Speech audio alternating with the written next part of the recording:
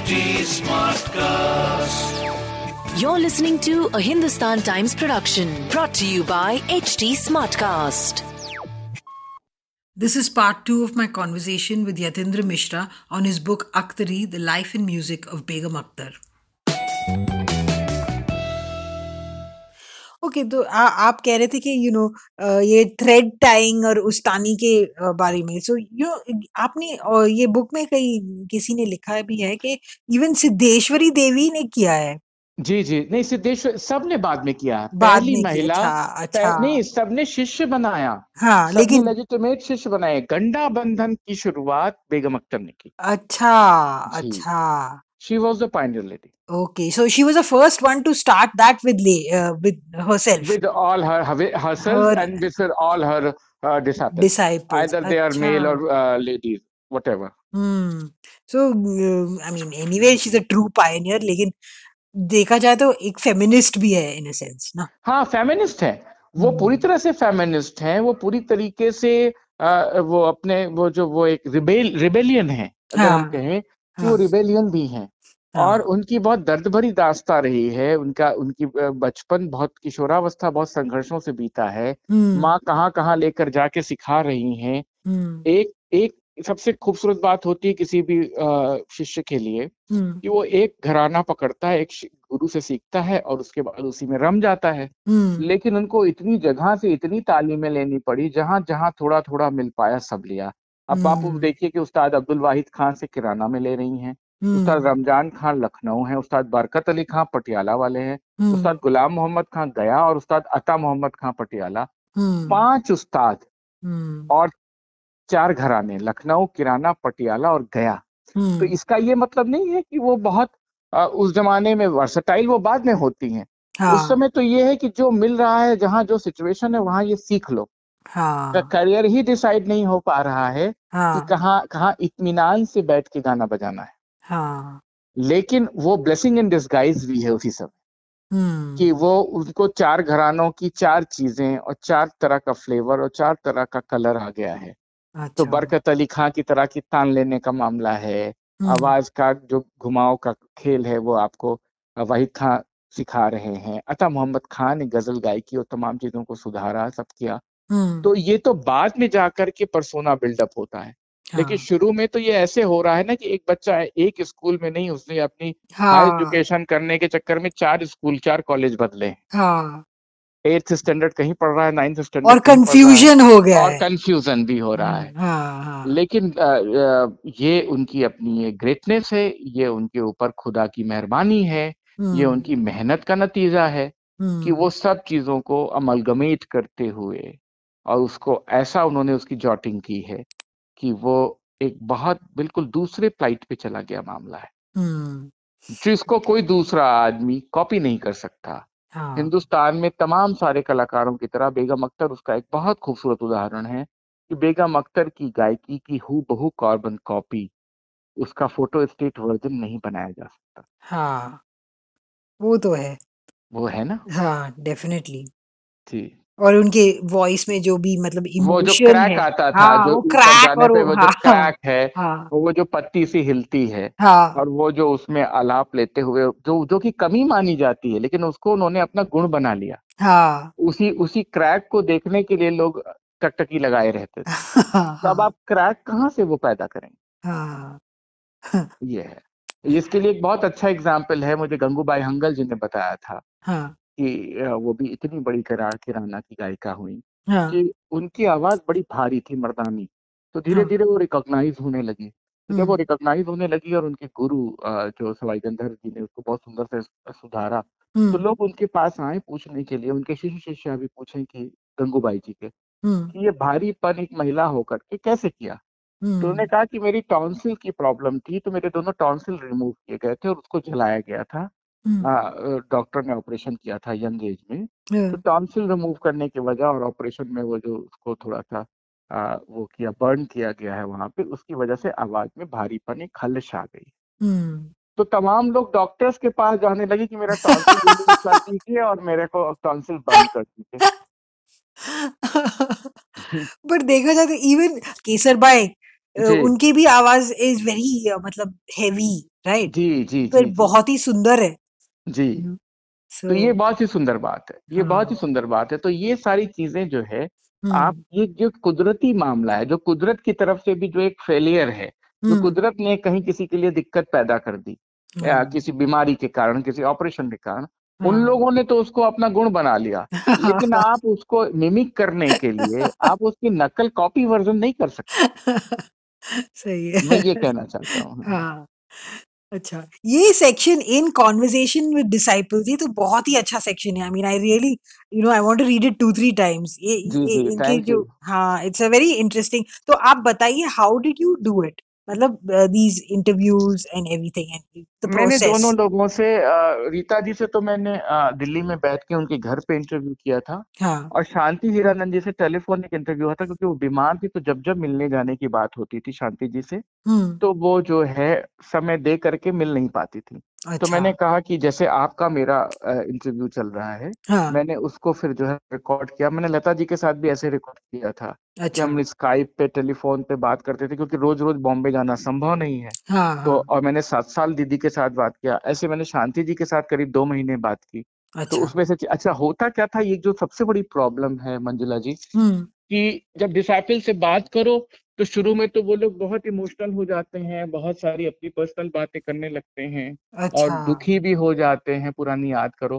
तो हाँ। 2-4 दिन तो उस फ्रेम में, उस टेम्पो में आने में लगा। फिर हाँ। जब उनको इस बात का बहुत वो हो गया, वो फेथ हो गया मेरे ऊपर कि हुँ। ये मिसयूज नहीं करेगा। एक प्रॉब्लम और होती है, मुझे कहना नहीं चाहिए, पता नहीं कैसा लोग फील करेंगे, हुँ। कि तमाम सारे अखबारों में, न्यूज़पेपर्स में लोग जो जाते हैं, जो फौरी हुँ। तौर पे इंटरव्यू करने, तो कुछ हाँ। भी छोटा मोटा पूछ के आते हैं और उसका बिल्कुल उलट वर्जन लिख देते हैं, हाँ, बिल्कुल यस, ट्रू। उसका बिल्कुल अपोजिट पोल लिखते हैं। तो हुँ। तमाम सारे लोग उससे हर्ट हो जाते हैं और भरोसा नहीं करते। हाँ। तो मुझे हर जगह इस लिटमस टेस्ट से गुजरना पड़ता है कि अच्छा। आप लेजिटिमेट ढंग से वही लिखोगे ना जो हम बता रहे हैं। हाँ। और मेरा ये शुरू से रहा है कि जो मुझे बताया गया है, मैं उसके ऑथेंटिसिटी में कोई पेन नहीं लगाने वाला हूँ, क्योंकि हुँ। मेरा कोई फर्ज नहीं बनता कि मैं करूँ। मैं अपनी हुँ। राइटिंग में कुछ भी सोच सकता हूँ, हाँ। किसी भी तरह की जो है कल्पना कर सकता हूँ। हाँ। लेकिन अगर शांति जी ने कह दिया कि नहीं, मैंने ये राग सीखा, इस दिन गई, ये कपड़े पहने थे, अम्मी ने ये खिलाया, खीर हुँ। की जगह हलवा खिलाया, तो मैं हुँ। हलवा की जगह उसको लड्डू नहीं बना सकता। हाँ। तो ये जब इन लोगों को फेथ आया, तो फिर शांति जी थोड़े देर से खुली। तो जब हाँ। खुली तो ऐसा खुली, ऐसा बह गई इंटरव्यू में कि आपको वो देख के लग रहा होगा हाँ, कि हाँ, वो हाँ। ईद के समय की बातें, और जब वो खाना बनाती थी, और जब उनका दिल घबराता था तो कहती थी बॉम्बे चलो। बॉम्बे हाँ। पहुंचने के बाद तुरंत कहती थी अब तुरंत वापस लखनऊ चलो। तो वो हाँ। कहें कि अभी तो हम लोग 2 दिन का ट्रेन का सफर करके आए हैं, अभी क्यों लखनऊ जाएं, बिना हमारा जी घबरा रहा है, बिट्टन बिट्टन बोलती थी उनको। हाँ, अब हाँ। बिट्टन वापस चलो। हुँ। या इनसे रीता गांगुली जी से तमाम चीजें करती कराती रहती थी वो हुँ। यहाँ तक कि कुछ नहीं है, शिष्या गई सीखने के लिए, हुँ। बोले आज मूड नहीं है, चाय पियो घर जाओ। जो कि बहुत ही कॉमन थिंग है। मैं लता जी हाँ। से बात करता था इंटरव्यू, तो किसी दिन कहती थी आज मूड नहीं है। तो मैंने हाँ। कहा मूड क्यों नहीं है, बोले मन नहीं है, आज नहीं बोलूं।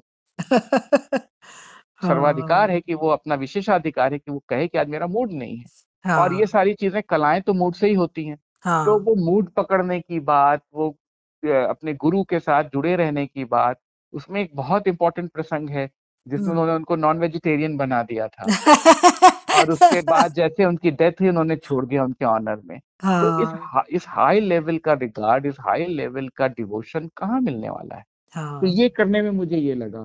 फिर मैंने इंटरव्यूज किए। एक शिष्य अंजलि बैनर्जी, उनको मैंने बहुत ट्राई किया, उन तक संदेश भी भिजवाया, हुँ। लेकिन उन्होंने अपने को बिल्कुल इस तरीके से एकांतवास में कर लिया है कि वो अच्छा। किसी से नहीं मिलती, इंटरव्यू नहीं देती हैं। तो फिर मैंने उनका इंटरव्यू नहीं किया।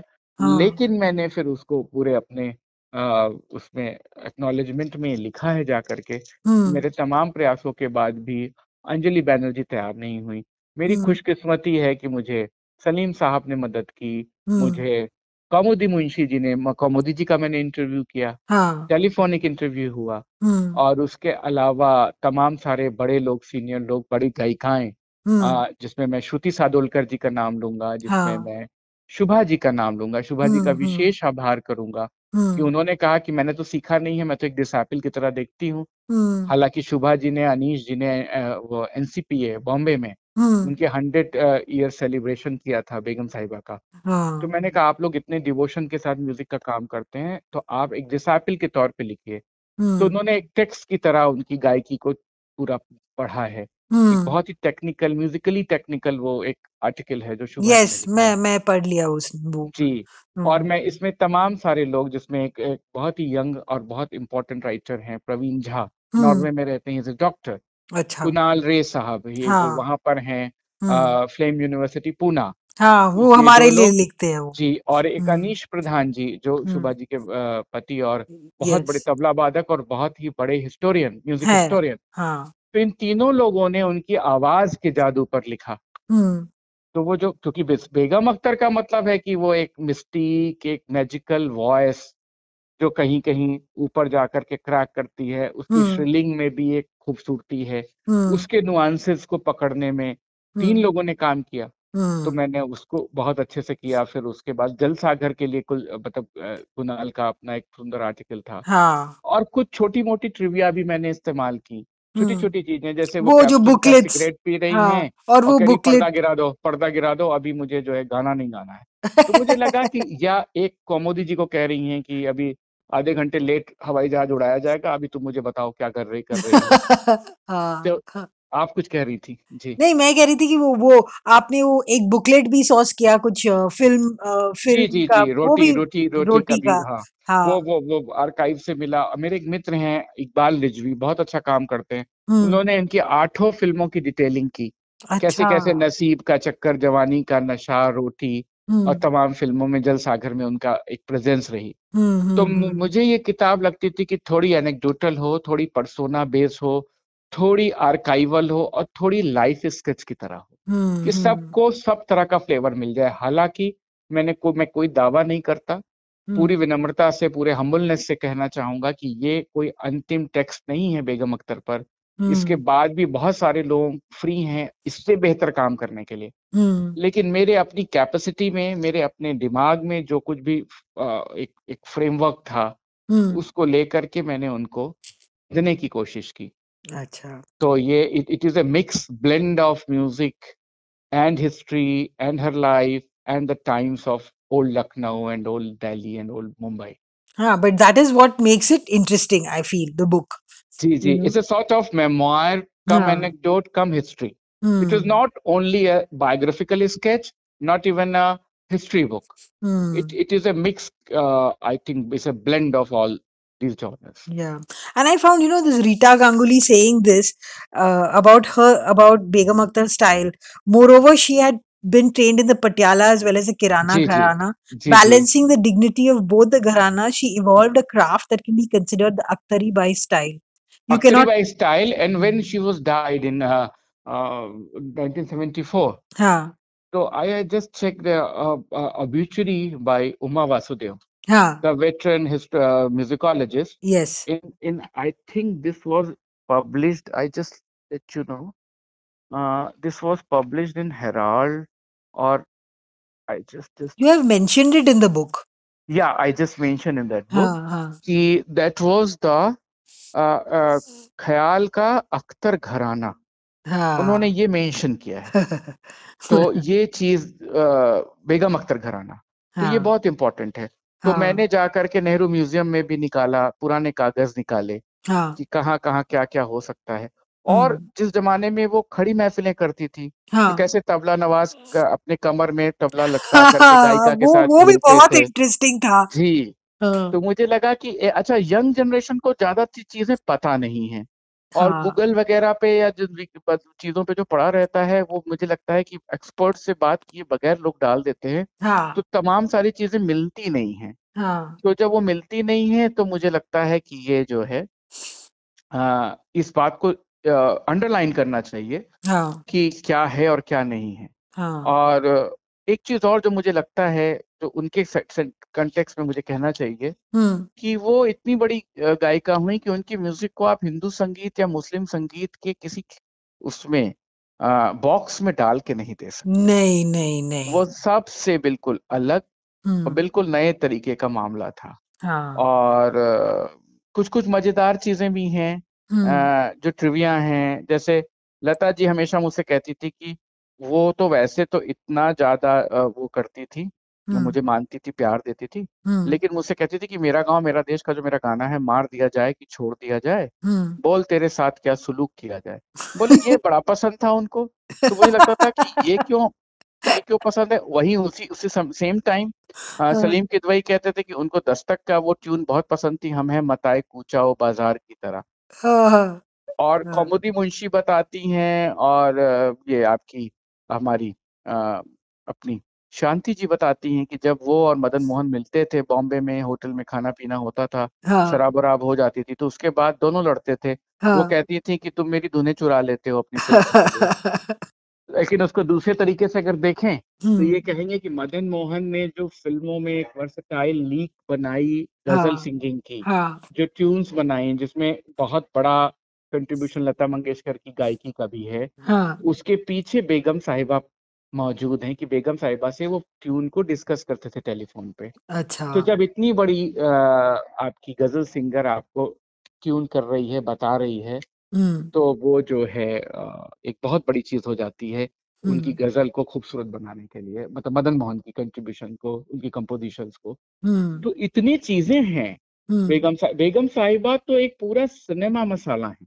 हम्म मतलब आज की डेट में जो बायोपिक्स बनते हैं, जो नेटफ्लिक्स और तमाम जॉनर्स के, मतलब तमाम प्लेटफॉर्म पे, ओटीटी प्लेटफॉर्म पे जो पर्सनालिटीज के ऊपर एक बायोपिक ढंग की चीजें हाँ आती इनकी हैं, हाँ हाँ मुझे लगता है बेगम अख्तर तो उसकी एक केस स्टडी है कि हाँ उनकी शुरुआत से लेकर उनकी मृत्यु तक, और उनकी तमाम सारी हम्म जरूरतों को, उनके बिंदास पने को, उनके गायकी को, उनकी नजाकत को, उनके बहुत ही वो दानिशमंद, हम्म बहुत ही लिबरल होने को हम्म बहुत खूबसूरती से दिखाया जा सकता हम्म हाँ दिखाया जा सकता है but it would need film maker और डायरेक्टर हु इज रियली है। वर्सेटाइल जी जी नहीं जी, बिल्कुल बिल्कुल जैसे बिल्कुल। सत्यजीत रे थे जी। वैसे ही यू नहीं, नीड आज भी समबडी लाइक बहुत दैट सारे लोग हैं, आज विशाल भारद्वाज जैसे लोग हैं, संजय लीला हाँ हाँ भंसाली हाँ जैसे हाँ लोग हैं, हाँ यस जो यस म्यूजिकली नुआंसेस को पकड़ते हैं। यस यस यस तो ऐसे ही लोग गो ऐसे लोग कर सकते हैं, हाँ और नहीं भी बने तो डॉक्यू ड्रामा बन सकता है, उनके ऊपर डॉक्यूमेंटेशन हो सकता है, हाँ उनके ऊपर एक एक बहुत अच्छा जो है डॉक्यूमेंट्री बन सकती है।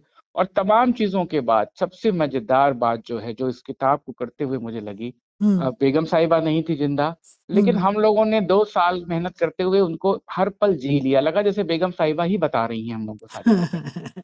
हाँ ये किताब कोई भी पढ़ेगा, चाहे इसका हिंदी वर्जन अख्तरी पढ़े, चाहे अंग्रेजी वर्जन पढ़े, हम्म वो इस पूरे उनके उस पूरे उसमें चला जाएगा, उस पूरे लोकेल में, उस पूरे टाइम जोन में चला जाएगा। हाँ that is true that is true हाँ, वो उस टाइम जोन को हम लोग क्रिएट कर पाए हैं, और उसमें बेगम अख्तर एक बहुत बड़ी, बहुत ही एक जीवंत, एक हम्म बहुत ही लाइवली हम्म पर्सनालिटी की तरह उभरती हैं। ये हमारा अचीवमेंट है। और ये जो इंटरव्यू है conversation with Begum Akhtar Acharya Kailash Dev that is very good, that is that's very a good. Very good one in fact जी। उसमें वो देखिए you realise she is such a humorous person also हाँ हाँ नहीं हाँ हाँ। और ये बहुत छोटे छोटे आंसर कर रही हैं, वो बड़े बड़े क्वेश्चन क्रिएट कर रहे हैं, वो 2 वर्ड 3 वर्ड। इसमें 2 बातें हैं। हाँ एक तो अपने समय के एक बड़े उसको जो एक बहुत बड़ा म्यूजिकोलॉजिस्ट है और स्कॉलर है, उसको आदर दे रही हैं। और हाँ दूसरा कि बहुत मस्ती से अपना, बहुत जितने जवाब से आपके सवाल का अंत हो सकता है वो जवाब दे रही हैं। हाँ हाँ वो बहुत वर्बॉस नहीं है, बहुत नहीं है टॉकेटिव नहीं है। हाँ और सेम टाइम जब वो वहां से हटती हैं तो उतनी ही वर्बॉस हैं, उतनी ही टॉकेटिव हैं। हाँ तो और ये चीज बहुत खूबसूरत है। और मुझे चूंकि वो मिल गया और संगीत नाटक अकादमी के आर्काइव में था, अच्छा उस समय मैं संगीत नाटक अकादमी में काम कर रहा था, मैं संगना नाम की उनकी मैगजीन भी निकाल रहा था। तो अच्छा मैंने वहां से उनसे रिक्वेस्ट किया कि मैं इसको छाप सकता हूँ, तो मैंने संगना में भी छापा इस इंटरव्यू को। और हाँ फिर बाद में फिर मैंने तो अपनी बुक में लिया। मैंने हाँ कहा एक एक एक पूरी तरह से एक प्रामाणिक इंटरव्यू मेरे पास है, हम्म जिसको मैं दे सकता हूँ। अब बेगम साहिबा तो है नहीं। एक हम्म इसमें और बहुत मजेदार चैप्टर है। हाँ एक वो है जर्नलिस्ट है नरेंद्र सैनी। हाँ उन्होंने हाँ एक हाइपोथेटिकल इंटरव्यू क्रिएट किया है हाँ कि वो बेगम साहिबा से जा रहे हैं पूछने, और फिर वो जवाब दे रही हैं, वो आईआईसी में बैठी हैं और चाय पी रही हैं, कॉफी पी रही हैं। तो अच्छा मैंने कहा एक ये शेड भी रखो कि अगर आज जिंदा होती हाँ और आज के पत्रकार उनसे सवाल करते तो क्या करते। हाँ तो हाँ वो भी एक चैप्टर है। हाँ तो हमने कोशिश की कि इसको ज्यादा से ज्यादा मतलब लेजिटिमेट, हम्म ऑथेंटिक और नियर द ट्रूथ हम्म बना सके। I especially laughed, ये वाले interview में when he's asking, okay, if Mirza Ghalib were to come back today and listen to the ghazals, and then ji she ji says, ji in movies, and then hmm, he says, hmm, what would his reaction be? And then she hmm, laughs and says, ghazals from films, and he says हाँ, yes, and then I think he shouldn't even try to come back. जी जी जी जी बहुत ही humorous. बहुत ही humerus, बहुत अच्छा है, बहुत अच्छा है।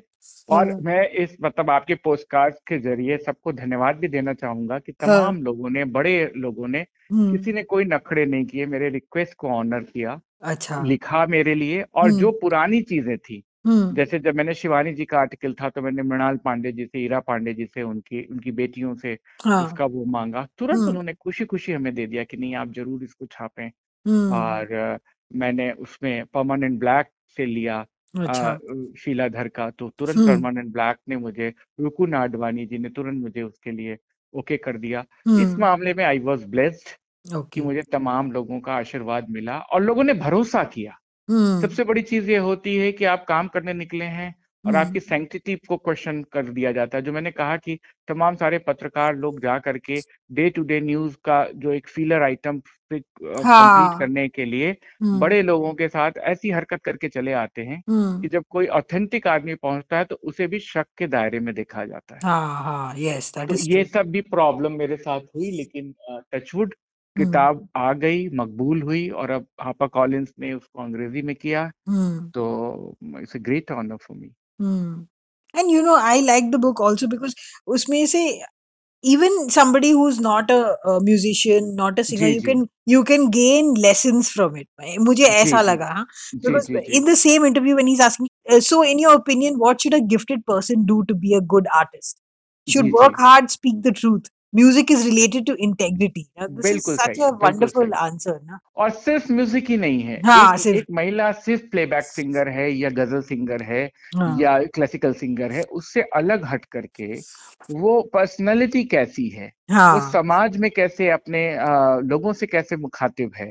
वो हुँ, जब बड़े लोगों की महफिलों में जाती है तो उनको जो जो लोग उनके वो हैं पेट्रोनाइजर्स हैं, उनके हुँ, साथ कैसे बिहेव करती है, और सेम टाइम अपने ड्राइवर के साथ कैसे बिहेव करती है, हाँ, और उसके बाद अपने डिसाइपल्स के साथ कैसे बिहेव करती है। तो हुँ, ये चीज, ये मैंने कहा ना कि this is all about a socio political case study. Yes, तो यस, और उससे एक चीज निकल के आती कि नहीं भाई, सिर्फ गायिका ही नहीं थी, हाँ, एक बहुत वजनदार महिला भी थी। हाँ। उस पे मैंने बहुत फोकस किया है इस किताब में। यस, कभी कभी ऐसा होता है ना, somebody is a genius but they are horrible people, जी ऐसा जी, they are horrible people. And वो ऐसे भी होते हैं कि आप उनसे मिलने के बाद आप उनकी कला के प्रति आश्चर्य जगाते हैं कि हाँ, कला तो बहुत अच्छी है लेकिन इंसान बहुत घटिया है। यस यस, ये तो ये केस केस वैसा है ही नहीं, मतलब ये इट्स केस जस्ट द वैसा ऑपोजिट। नहीं था। मैं हाँ अच्छा, हाँ मैं इसको इसलिए ऐसा मान के चल रहा था हाँ क्योंकि मेरी अपनी दादी विमला देवी जी राजकुमारी थी, वो मतलब हाँ उन्होंने सीखा भी था हाँ उनसे। हाँ, तो उन्होंने मुझे सब कहानियां सुना रखी थी उनके बारे में। तो अच्छा, मैं, चूंकि दादी मेरी मतलब ऐसी पर्सन थी कि वो कभी झूठ बोलेंगे नहीं, किसी के डेथ होने जाने के 20-25 साल 40 साल बाद भी वो कोई उल्टी सीधी बात तो करेंगे नहीं। तो जब हम्म उन्होंने उनको बहुत हाई पेडेस्टल पे रख के बात की तो मुझे लग गया कि ये ऐसी महिला है जिन पे हम्म उसी लेवल का काम करना चाहिए। हाँ, और बाद में फिर मैं जिन जिन से जुड़ता गया सबने कोई कोई बड़ी कहानी सुना दी मुझको। हम्म तो फिर मुझे लगा कि ये चीज तो इसमें जानी चाहिए इस तरीके से। ओके, जी okay. Okay, so Yatindra ji, I really love the book. And for the listeners also, please go out and get Akhtari, the Life and Music of Begum Akhtar, edited by Yatindra Mishra. It's a lovely book. It's if you're interested in music, in Hindustani, tumris and ghazals, and music in general, you should definitely buy this book. You should definitely get this book, and it's a very enriching read.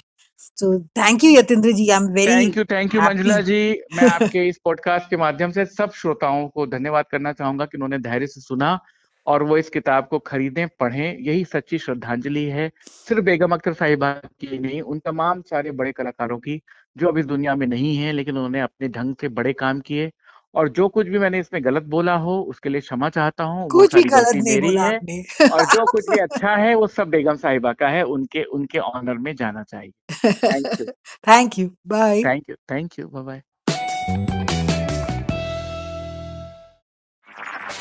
This was a Hindustan Times production brought to you by HT Smartcast.